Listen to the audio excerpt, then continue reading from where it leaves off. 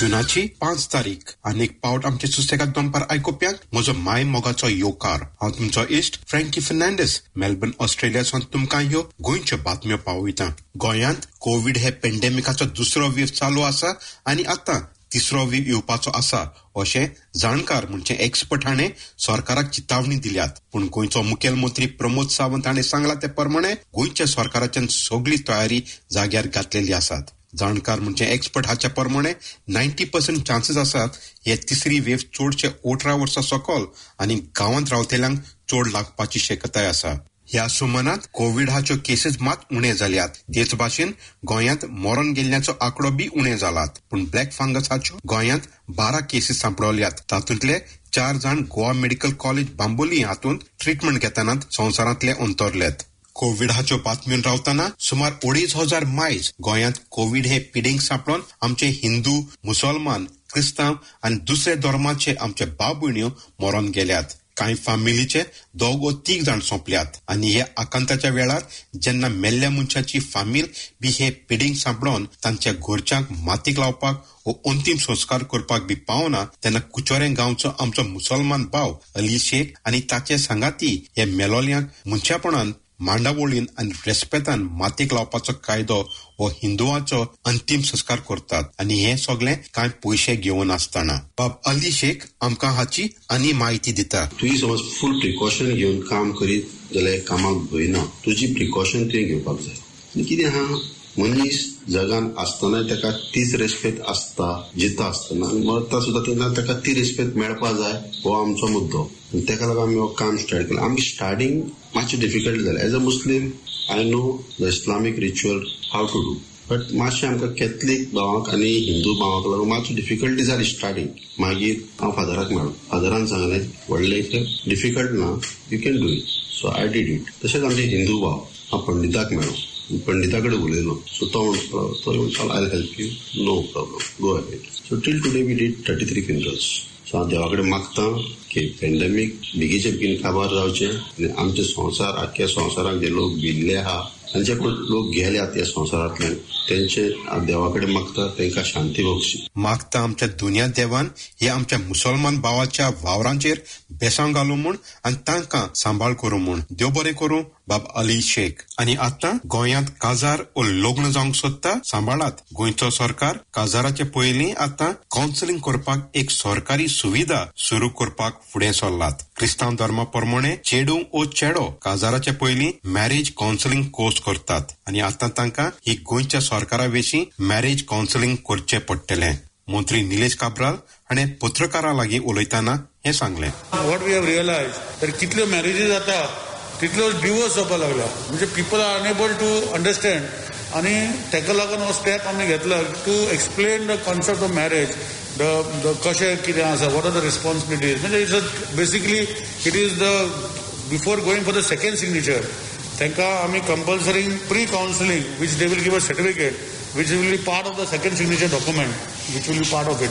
सो हे pre counselling concept आमी हाडूंक सोदता for marriages within the state of Goa. पूण हाचो हेतू कितें काय आमकां गोंयचो नामनेचो एडवोकेट राजाराव ग्रेशियस सांगता. हे बीजेपी सरकार जायतसून एवरी लोकांक जोण एकल्यार पर्सनल मॅटर आहा तितून ते भितर जाताय. काजार जावपाक, मरपाक, जिवपाक सगळ्या कामाक आतां हुंय जाल्यार तेणें कायदे लायले. कन्वर्ट जावपाक कायदे लायले आनी हो कायदो बिस्तो भायल्यान ते दाखयताय की ही लोकां बऱ्या म्हूण. एक्चुअली बीजेपी गेले प्रोग्राम पयलो सण आसा की हिंदुत्व चलोवपाचो आनी ही सिस्टम एश केल्या की आतां कोण काजार जाता पयलें गव्हर्मेंटा परमिशन घेवपा वचपा पडटलें कावन्सिलिंगाक. तेन्ना तांकां कळ्ळें जो एक मुस्लीम भुरगो आहा तो हिंदू चेडवाको काजार जाता आनी आमी चोयलां आतां बीजेपी हें सगळें ओपोज करता. ते रोखडे आडकूळ येतले, ते आरएसएसा मनीस येतले, व्हीएचपी मनीस येतले आनी भुरग्यांक त्रास करतले काजार जावपाक. Or upper caste girl is marrying a lower caste boy. रोखडेंच थिंग रेकॉर्ड उरलो, ते धांवतले तेंगे घरा कडेन, तेंक धमकी दितले, त्रास करतले आनी काजार बंद करतले. हो कायद्याचो पर्पज हो की इंटर कम्युनिटी मॅरेजीस जावपा जायनाय, इंटर कास्ट मॅरेजीस जावपा जायनाय. देव बरें करूं एडवोकेट राजाराव ग्रेशियस तुजो वेळ दिलो म्हूण. तर आयकुप्यानो येवजण आसली सुसेगाद दनपार गोंयच्यो खबरो मेळुया दुसऱ्या सोमानात. ते मेरेन मोगासुंदी.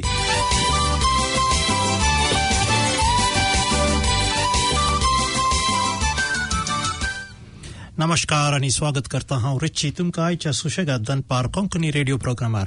म्हज्या सांगाता आसा म्हजो इस्ट हेक्टर डिसूजा आनी ह्या प्रोग्रामाचो स्पॉन्सर शिल्पी ठाकूर आनी आमचो गेस्ट आयच्या दनपार प्रोग्रामार Tim Chapman. Welcome to you all guys. Thank you, Richard. Thank you, Richard. कसो आहे मुरे? हांव बरो आसा. जेवलोय घट्ट जेवलोय दनपारा? या घट्ट जेवले आनी घट्ट न्हिदी काडून आयलो. Okay, no sleep today. No sleep today. No siesta. No siesta. So, Shilpi, how are you? I heard a couple of things didn't go right this week. Right from the car to so many other things. Yeah. I hope you're fine today now at this moment to sort of, take Mr. Chapman right round and round on this 1 hour tour. 1 hour tour, yeah. There was a bit of a drag, but I'm pleased that he made it. And welcome, Tim. Thank you. Welcome to the show. Thank you for inviting me. And thank you, Richard and Hector, for having me again. This is my third time in the show. Yes. And always when I come in here, it's wonderful. Oh, yeah. Thank you. Yeah, thank you. Yeah, you guys are wonderful. And yes, it's been a bit of a disappointing week. I had a car accident, but thank God I'm okay.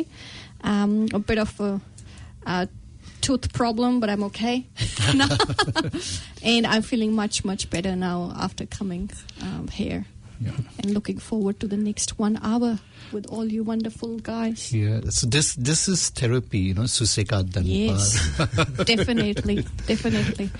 So, Tim, I'm not a dentist. I'm sorry, I can't help. Oh, thank God.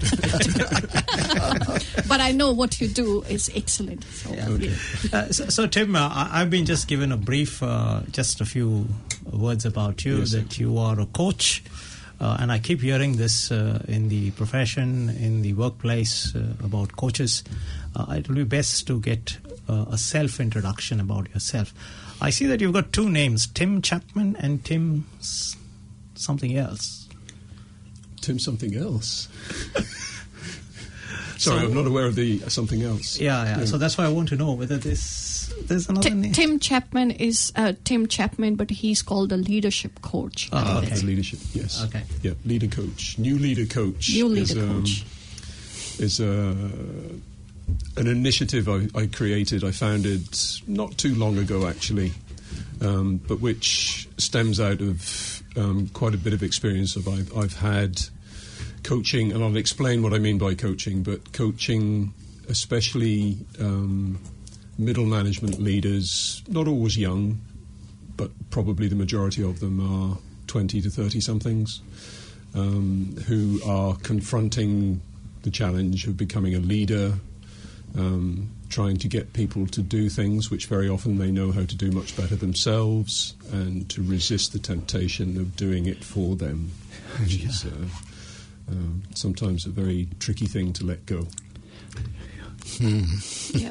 So something about where do you come from? Are you originally a Kiwi, or you come from UK, or some other part of? No, if you listen carefully to my accent, I'm not a Kiwi. Let us start the guess game. What do you think, Richard? After listening to Chapman, mostly from UK. Yes, it's a UK name. That's because I told you that. Yes. It's a very common name, actually. We come sort of second after the Smiths and the Browns, more or less. Right. It comes from Old Saxon, and the pronunciation was something like cheap man, and we were wandering salesmen. So we would knock on your door, sell you something, and run because we knew it wouldn't last very long. And one student job I had, I actually did that for a while in France, and genetically it suited me. I was quite successful at it. What were you selling, Tim? I was selling calendars and other fairly cheap goods in aid of a blind dog training scheme. Wow. Which sounds wonderful, but after having done it for about 6 months, I decided to go and look to see where this blind dog training scheme was, and there weren't many dogs. Oh, God. This is like the daffodil story.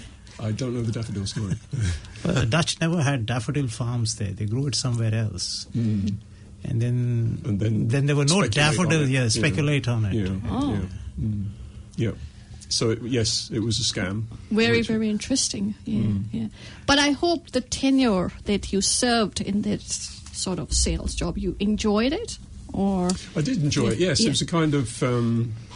I guess it was the precursor of what I do now. I primarily tried to please people when they opened the door and saw my face. So don't shut it.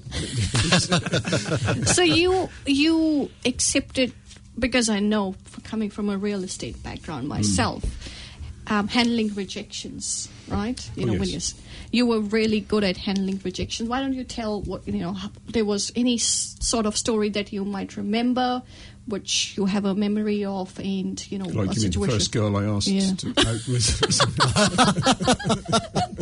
We're talking about sales, not the first terrible dates. Yes, no, I've done. We don't mind that. No, you don't mind that. No, I've done some cold calling in my time. I think we discussed that. Sure. I think the trick is not to take it personally. I mean, you talk to somebody completely out of the blue on the phone, and they could be doing anything. They could have had some awful argument before.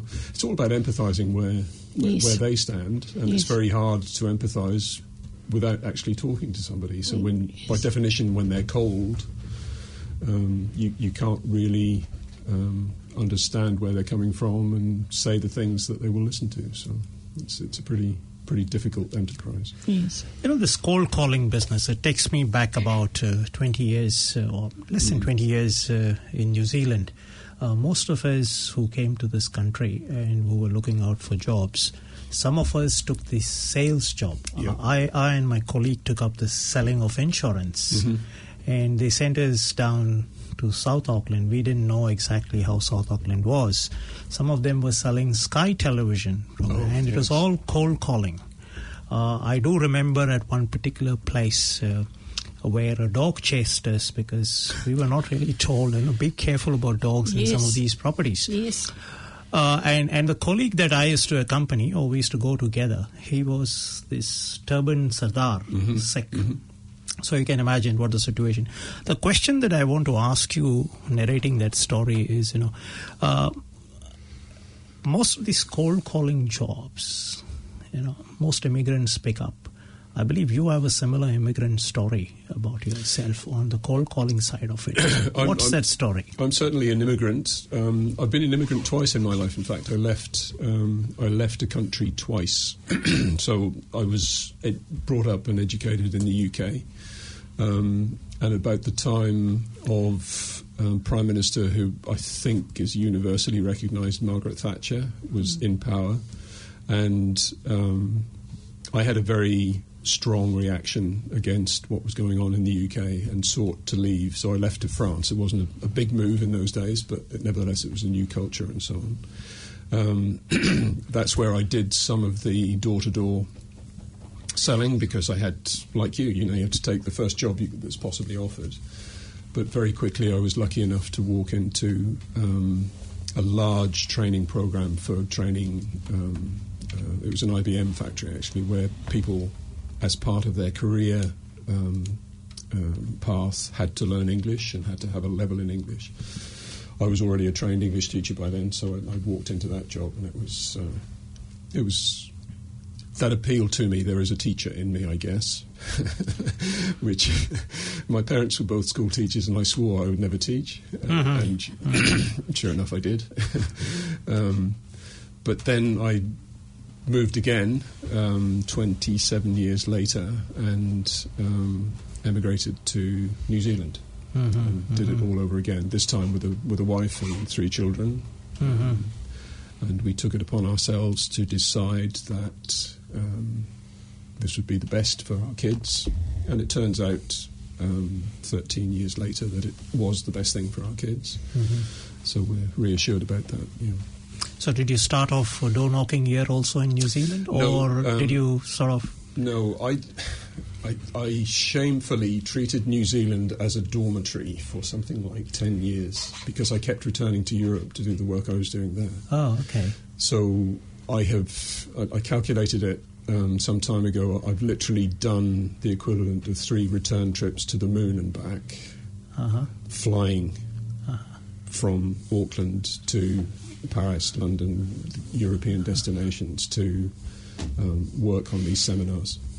So was it that there was no market here for the trade that you were trying, or the profession that you were trying to promote? Certainly the markets were different, but you know how it is. If you have a customer that basically promises you enough work for the year in about November of the preceding year, you just sigh a sigh of relief and think, well, that's another year, I'm fine. I don't have to try here. And it's in fact COVID that made me try, because suddenly I couldn't fly anymore. Oh, okay. And then I started to really engage with New Zealand and understand that the country that had welcomed me with open arms deserved some kind of response from me, other than just So you travelled up and down for the last 20 years, would I say? Not 20, no, it was 11 years, probably an average of 8 or 9 return trips, Auckland, Europe every year. Madness, absolutely. Wow, madness. that's huge. That is a lot of travel. It's a lot of travel, yes. There's a certain airline that absolutely loves me. Yeah. Every air hostess in this airplane that's right. knows They email me. me daily saying, why aren't you flying anymore? So what was the learning from these? How did you? What made you feel that you could live in this country but work somewhere else? And what sort of transferable skills that you thought that you could once again bring back to this country? Because you had never worked in this country, if I may say so. No, I've never visited it before either. I should explain, my wife is Irish, and we lived in France. Our 3 kids were born in France. We spoke English to them at home, but they soon, of course, went to the French school system. And you probably recognise the same feeling when you have an education system actually giving your children a foreign culture. That's where cultural differences really hit you in the gut. We spent hours and hours, my wife and I, talking to French teachers. Why are you doing this with our children? Why do you expect this from our children? Please let us understand. And we always said that sooner or later we would move to an English-speaking country and we would finish their education in English, and that way they would be bilingual and much richer for it and so on. And as usual, we left it to the last possible moment when my eldest was about 17. And she still didn't have a lasting boyfriend, and we thought we need to go now because otherwise we'll split the family. And so we left at the last possible moment to New Zealand after a lot of thinking and elimination. New Zealand was by elimination in the end. Because Canada was too cold, Australia was complicated. I agree with that. Australia was complicated for small business, especially. And New Zealand, apart from the visa, was dead easy. So you said your wife was Irish, or is Irish. Yes. I met her in France. That's the only way an Englishman and an Irishwoman can meet up. I just wanted to touch on that because Kiwis were not so welcoming to Irish people in this country a long time ago. And how did she settle down? She has integrated. I mean, she was far more integrated than I was because, as I said, I was treating this place as a dormitory. Yeah. And we would have arguments when we were out driving. She was saying, well, don't you know where we're going? And I would say, sorry, no, I don't. Tell me, is it left here or right? I'm not familiar with the roads yet. But she fitted in. She adapted faster than I did, I think. I think there's a large Irish community. Yeah. I mean, the Irish diaspora is enormous. So before we jump into the main part of our discussion, having had a good amount of background about that you lived most of your life in Europe than in New Zealand, we just want to understand as to what's the nature of work that you did and how you have transferred those skills here into New Zealand. Well, as I mentioned, I used to be a teacher, a language teacher, which appealed to me and felt comfortable. When you're a language teacher, so you need to think of Europe with multiple languages. Any company which is in France, for example, will want its employees to speak English. And so there's a natural market for English teaching.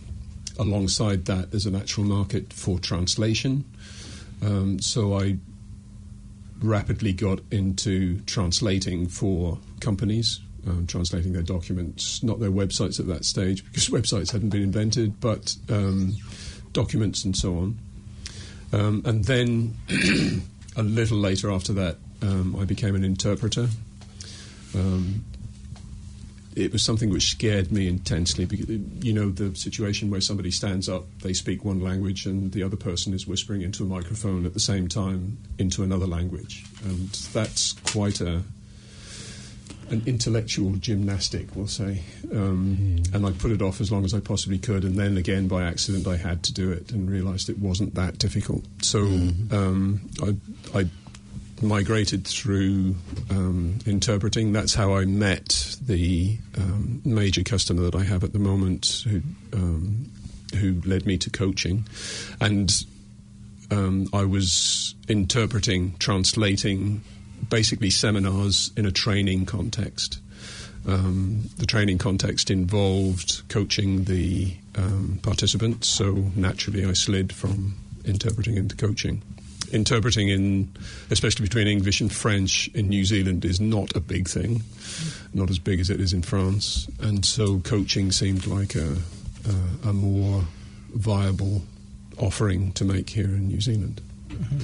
On that note, let's take a break and listen to the song which says "Lift Kara De." You must have heard this song. Yes. Very famous Indian old song. But this is translated in Konkani. Yes.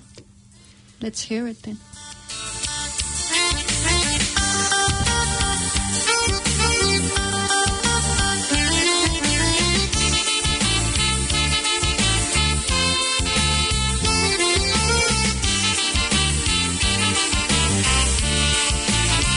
एक सुरो आसान रे बाबा मजो आवाज ऐक रे देवा मका मागसो वयर तू काढ रे चुरचुरे मजे कर रे दुसऱ्याक तुवें जाय तें दिलां घरदार ताजे सुकान बोललां गोट्टा तोर म्हाकाय दी रे सोडूनय पूण तोडेंच दी रे पयली दी मारुती कार बंगलो आनी वस्तू साबार दी रे भांगार घालता आंगार मागीर हांव जाता काजार वाटसुरो जाला बाबा म्हजो आवाज ऐक रे देवा म्हाका मातसो वयर तूं काड रे मुझको भी लिफ्ट करा दे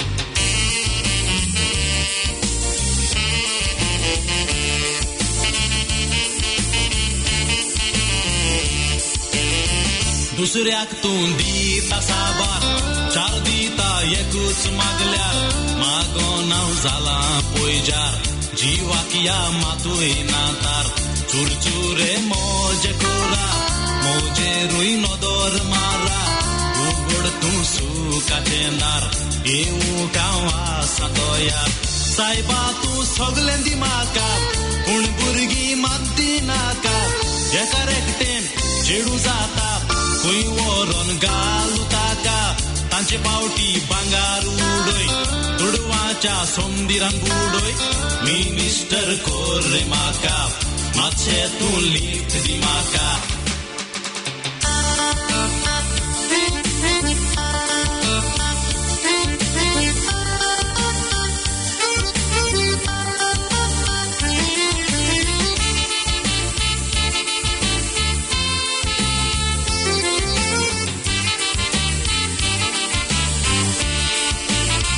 नुस्तें नाका चिकन उडोय चाव नाका सोऱ्यान बुडोय पयशांचो पावस गोळोय हांव कसो मागता पळोय बेश्टो म्हाका न्हिदोंक नाका बेलुकाची बेडदी माका साहेबा तू माका पोळोय तुझे लिफ्टीक लिफ्ट मेळोय मागता हांव भोगती तुजो आनी मोजान मागोंक नेजो कितें पळयता केन्ना दिता उगडास तूं कोर मोजो साहेबा हांव तुकाच रावतां तुजेर पातयेन बेकार पावतां पिकार हो जाला बेजो नातोर म्हाकाच घालता उजो मागला तें देवा दिरे मुझको भी Well, Mujhko bhi lift kara de. That was then Adnan Sami.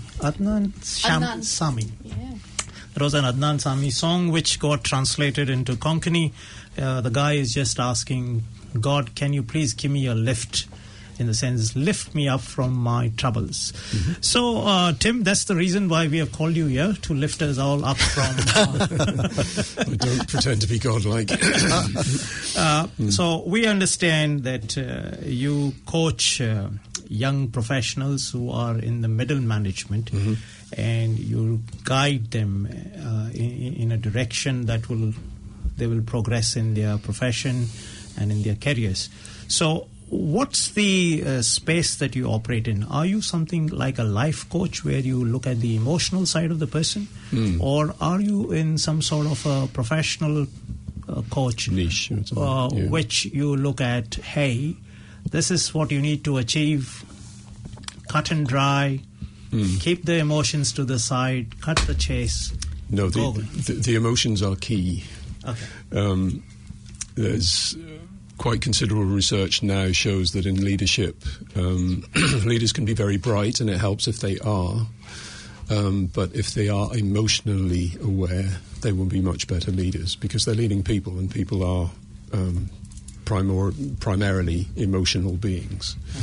It's just like emotional intelligence. Yes, exactly, yes. EQ, yeah. So what's the space that you operate in? The space I operate in is, as I said... intervening with preferably recent leaders who are still struggling with addressing how they are going to lead. There are all sorts of profiles for leaders. I mean, there's a sort of Genghis Khan type leader, and then there are other leaders who are a lot less stand up, follow me, I have a vision, come along after me. And a lot of the seminars that we invite these people to, we start off with a basic question: why should anybody be led by you? Think about it and tell us, why should somebody be led by you? And a lot of them centre around, well, the knowledge I have and the expertise I have, which isn't necessarily the correct answer, because they are no longer responsible for doing things. They're responsible, as Simon Sinek would say, they're responsible for people who do things, and that's a completely different set of skills. So would you call them leaders or mentors? No, I would call them leaders. Mentor for me is somebody who actively shares their experience, is typically senior to the mentee, the person they are mentoring, and the benefit they can bring is the benefit of experience and the benefit of a network. An established network. So the kind of conversation is, okay, I see you're having difficulty with this. In my experience, this is what worked before, and why don't you have a talk with X, Y, and Z, 3 people who can really help you along that path? That's mentoring. That's a very good distinguish between leaders. But I want to ask, because I'm a big fan of stories, of examples, can you portray or put some, tell our listeners a couple of examples or, recent coaching experiences that you had we were challenging, and how did, people respond to your coaching? Yeah. I've just wound up a number of groups that, because of COVID, were extraordinarily long, so that these are... it's a seminar that they are invited to, but in fact it's what we call a blended program. So there's a kind of input period where we prepare for a face-to-face, albeit remotely run seminar of a week. The whole thing is talking about leadership and leadership skills. And then for quite a long period after that, I engage with those people to find out exactly what they think they need to focus on to improve their leadership. So there's no imposed objectives like there is in a normal teaching class, for example. And then to help them achieve those objectives.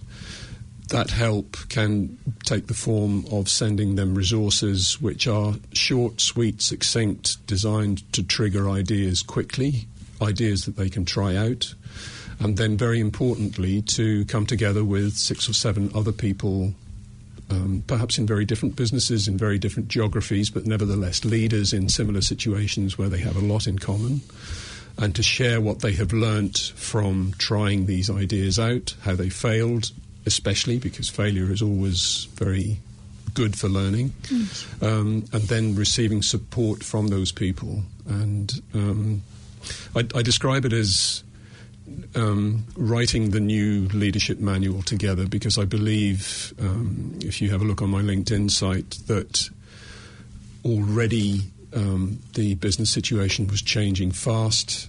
5 to 10 years ago even, people were describing things going faster and faster, markets moving faster and faster, digital changing the world, changing business models and so on. The perception was that it was harder and harder to lead people in those situations, and then suddenly we had COVID, which, as I say, was a brutal reset of the leadership position. What do we do now? I can no longer even see my teams in a lot of cases. I have to relate with them virtually. People are hiring young recruits without actually meeting them face to face. They're solving disputes, they're solving emotional upsets, all this by remote. And for me, it creates a situation where we have no textbooks for that. We just have to trial and error, and above all, share and learn together. And that's the kind of coaching and facilitation that I enjoy the most. So let's take the real estate. Yes. Okay. Yeah.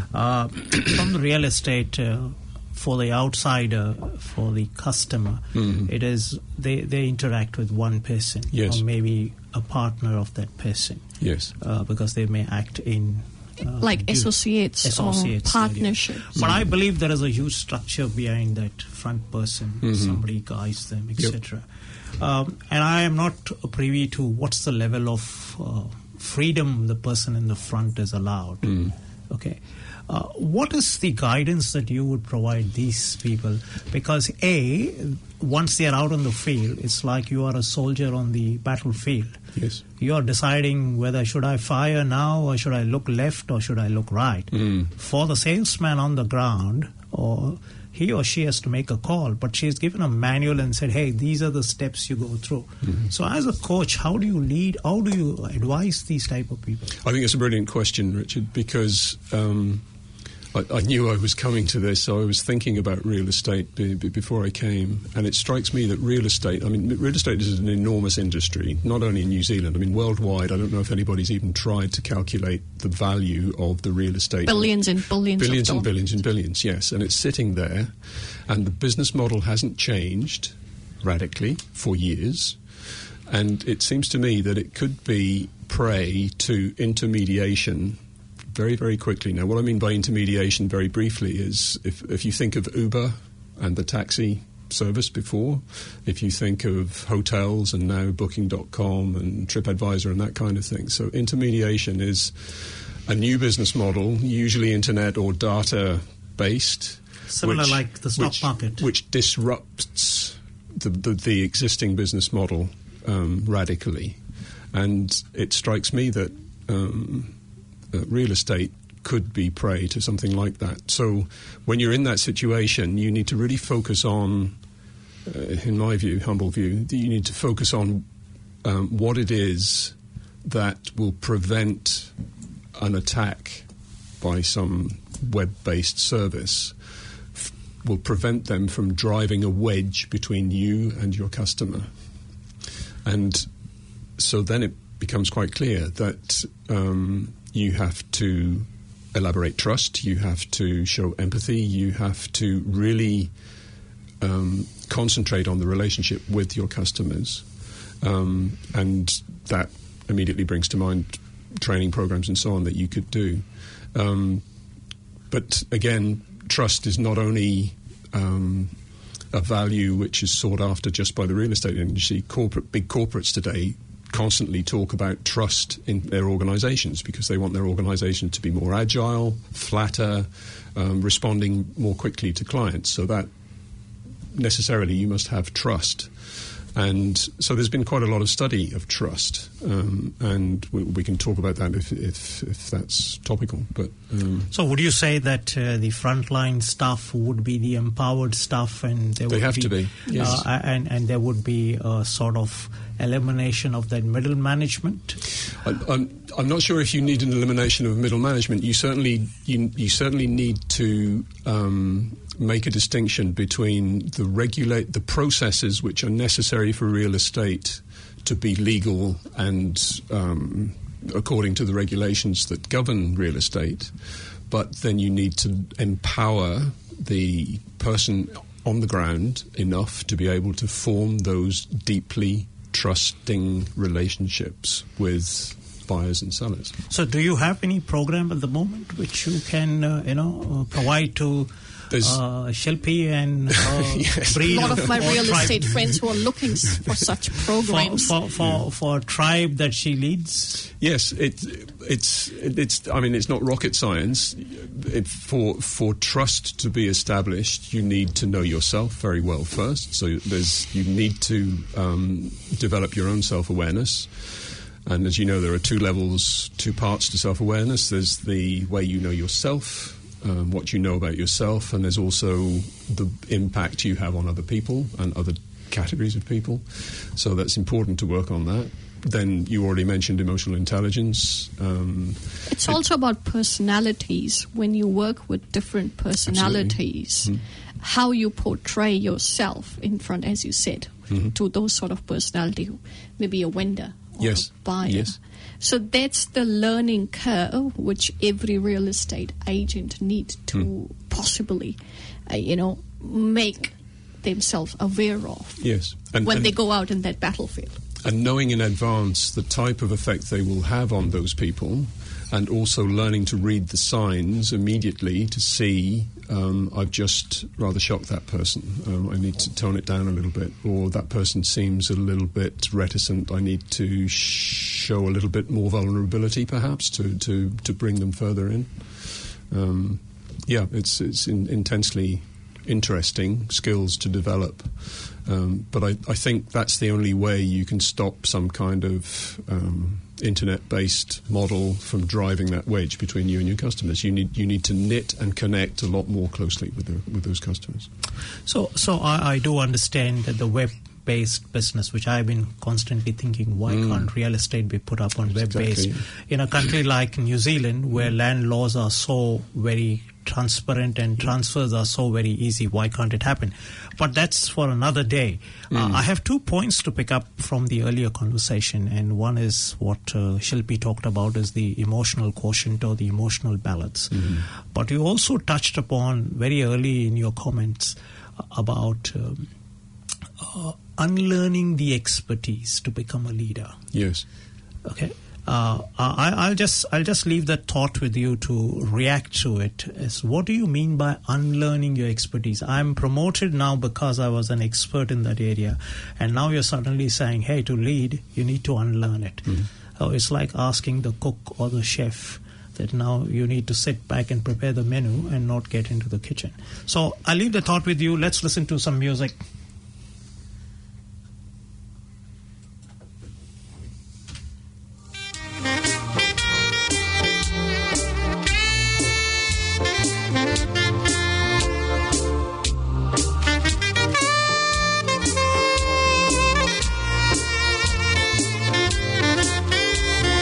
Ceaso mazan, gotta poite, mojan matui sosum zaina, munis munshal, volkona, ekame kakte mandina. Tu vekite sangle te sotan zana, आदले सुख असले ते आमकां दिसोना म्हणटा तेका आतां ताळी वाजोना ती आदल्याची मुंडी सोगोड जाणा भाव एकाच घरान तोरी ते दुस्मान जाता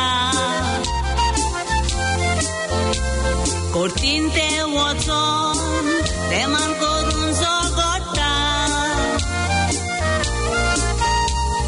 घराचे वाटे पासून ते कोत्ता एकूच रोगोत म्हूण विसोत्ता गिरेस्कायते आशेन घराक उजो लायता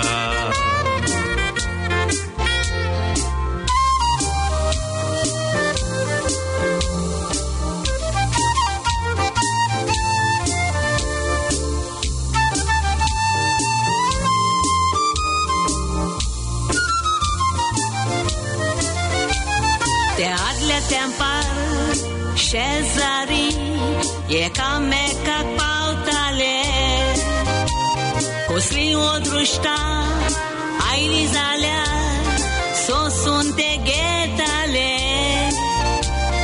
त्या तेंपार शेजारी उस्क्यान रावताले एकामेका सोवे मोगान चोलताले आतां शेजारी फकत झगडोंक उरले मोगान एकवटान बोवोंक विसरले काजार जावच्या आदी दोगांय मोगान दिसता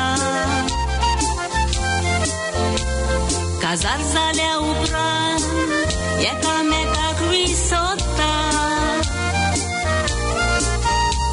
काजारी जिवीत सुरू कोत्ता देवाक मोदें दवरूंक फाटीं सोदता सोमची काय ना जावन जिवितांनी सोरता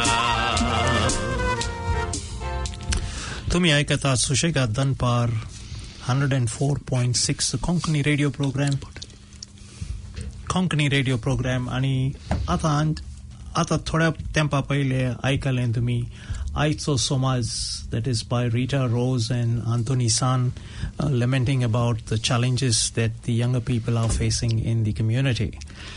So you had a question around emotions and just before that, Richard, Shilpi, you're the sponsor of this program, and would you like to tell our listeners what are your presently available in the market in your listings or in the other properties you are interested in or you're promoting?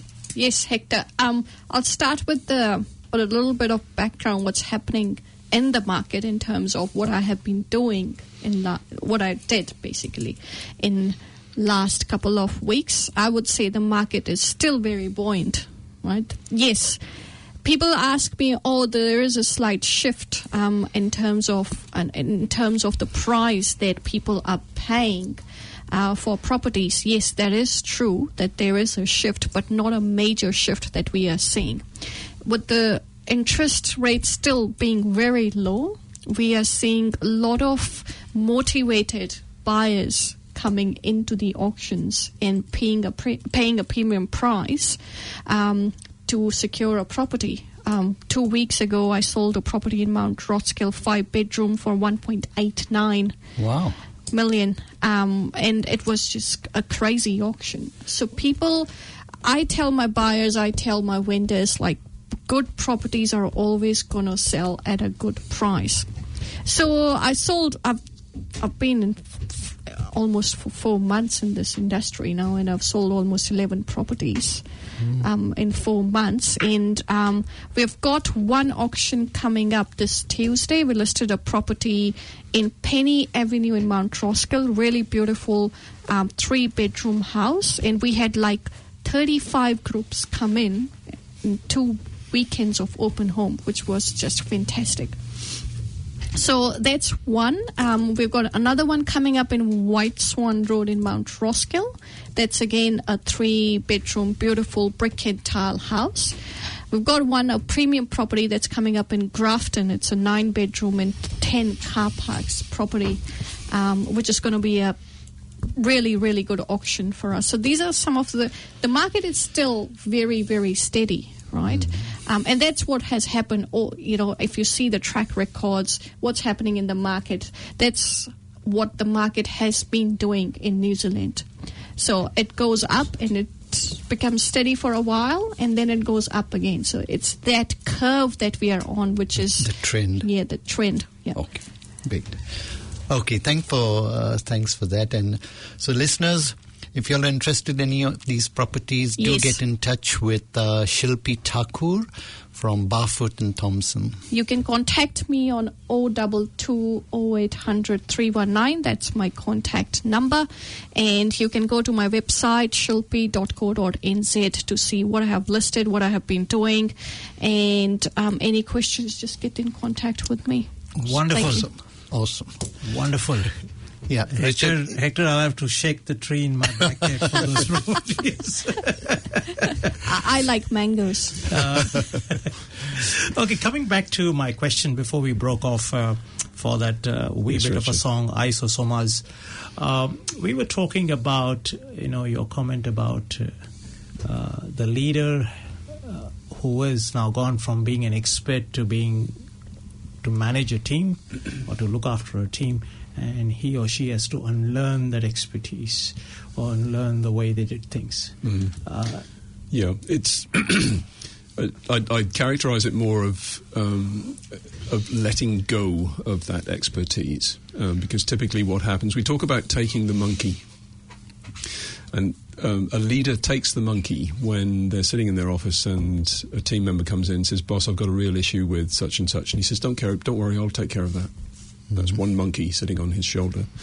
And somebody else comes in and says, "I've just spoken to the customer. She's an absolute. She's just so hard. I cannot relate to this customer. Don't worry, I'll give her boss a call." That's the second monkey. And typically, these young leaders, when I first get in touch with them, look haggard, overworked, hectic, can't make the meetings because they're just so busy and everything is so important. So please, can you give me a quick course on time management and prioritization? Yes, I can, but it will involve things like delegation. Oh, yeah, but nobody does things well enough for me. So, if you want to do something well, do it yourself. Exactly, yes, that's right. So already one message is you have to define a difference between the way you would do it and what's good enough. And if it's then aim at good enough with the other person. But I started to answer your question and didn't finish. When we finished the program that I launched with these people back in March and April of last year, they were overwhelmed, rushed, wanting to learn how to prioritize because they had too many things to do. And not all of them, but some of them had managed to let go. And when we closed, they were sitting there, relaxed, smiling. And I remember one in particular sitting in Switzerland. I said, "Matthias, you look great. You look as if you're really relaxed." He said, "I am. I've let go of all that stuff. And I've got people now who are even delegating to other people for me. And now I can really focus on," and his thing was he wanted to develop his team. He wanted his team to grow. And he was already looking for somebody who could perhaps replace him when he moved on. That's what a leader is doing. So what about the emotional side of it? How do you manage that part of it? Because, let go of is not so easy. It's not. And you need to know yourself. Yeah.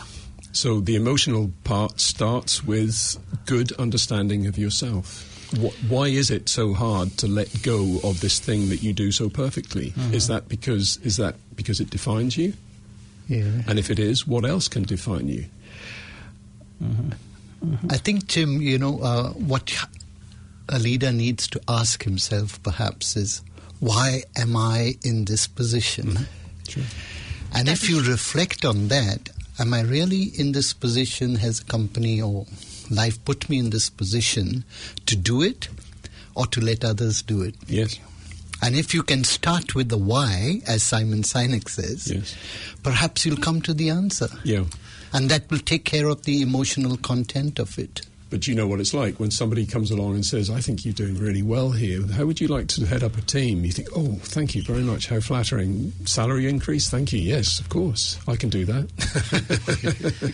And then suddenly you're trapped. So what about the insecurity? Yes. So when you let go, it's a Game of Thrones, isn't it? When you let go, I mean, it's like taking a jump off the helicopter, doing that deep dive. And for about 10 seconds or 15 seconds, the parachute actually doesn't open. Yep. So that's the moment. How do you manage that moment? What's your advice on that?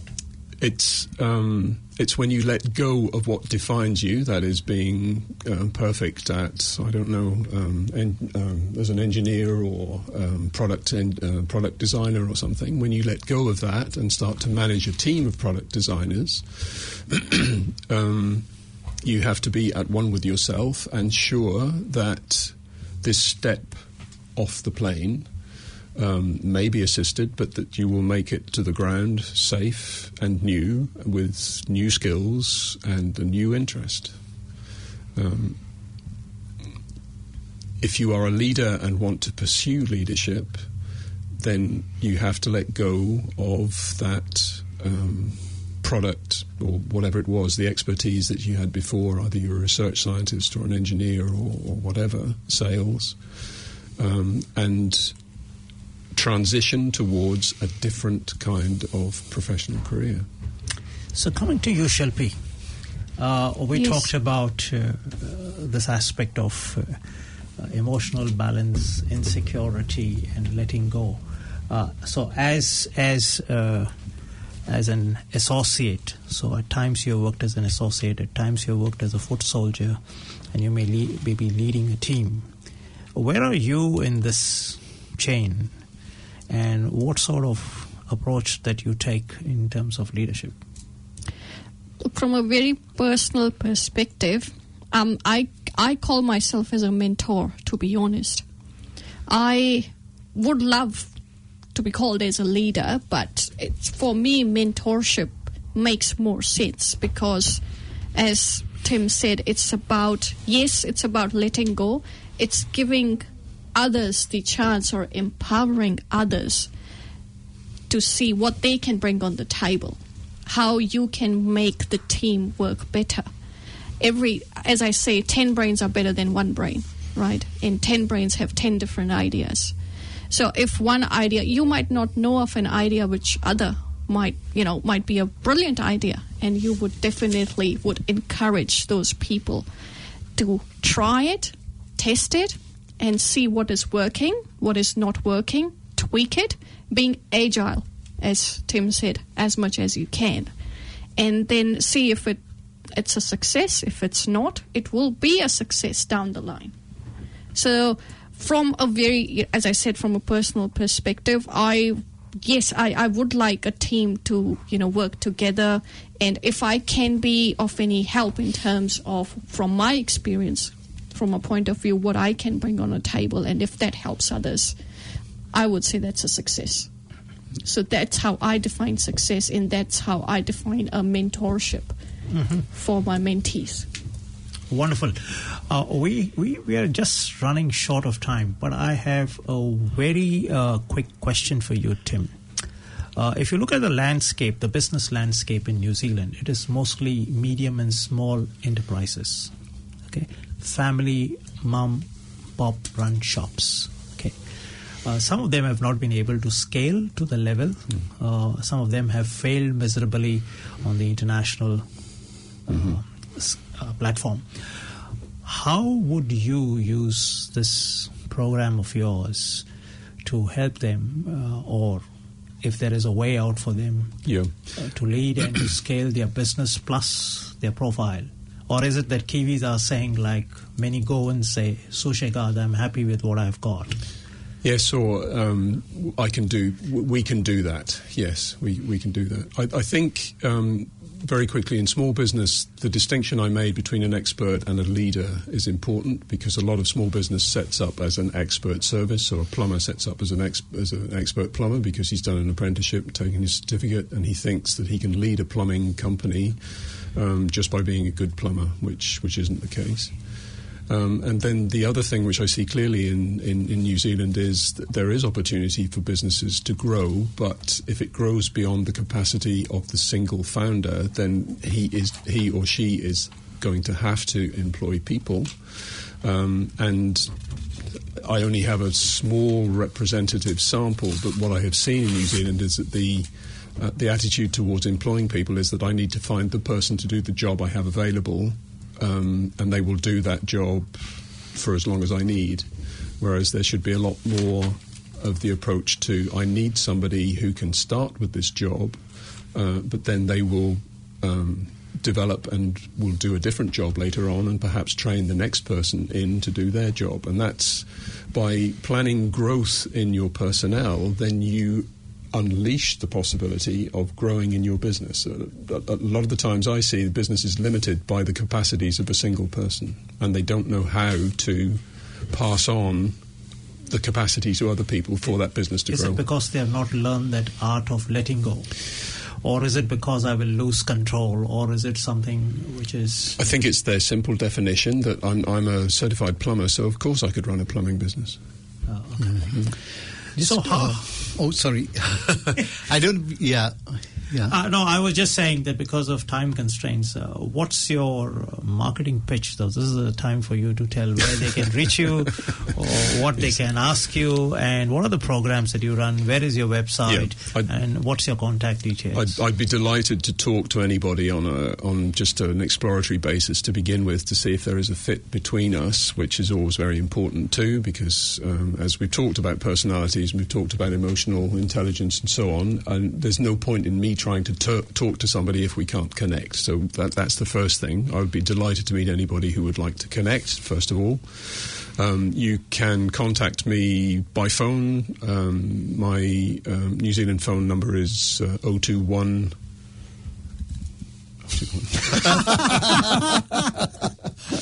That was deliberate, right?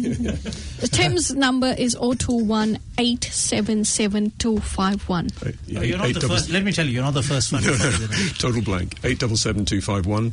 That's good. You let go of it so that I can tell. Thank you. Yes, I did. Yes, deliberate. That was manipulation on my part. Yes. And if you want to email me, which is perhaps a little bit more confidential or whatever, you can email me on Tim Chapman. So TIMCHAPMAN,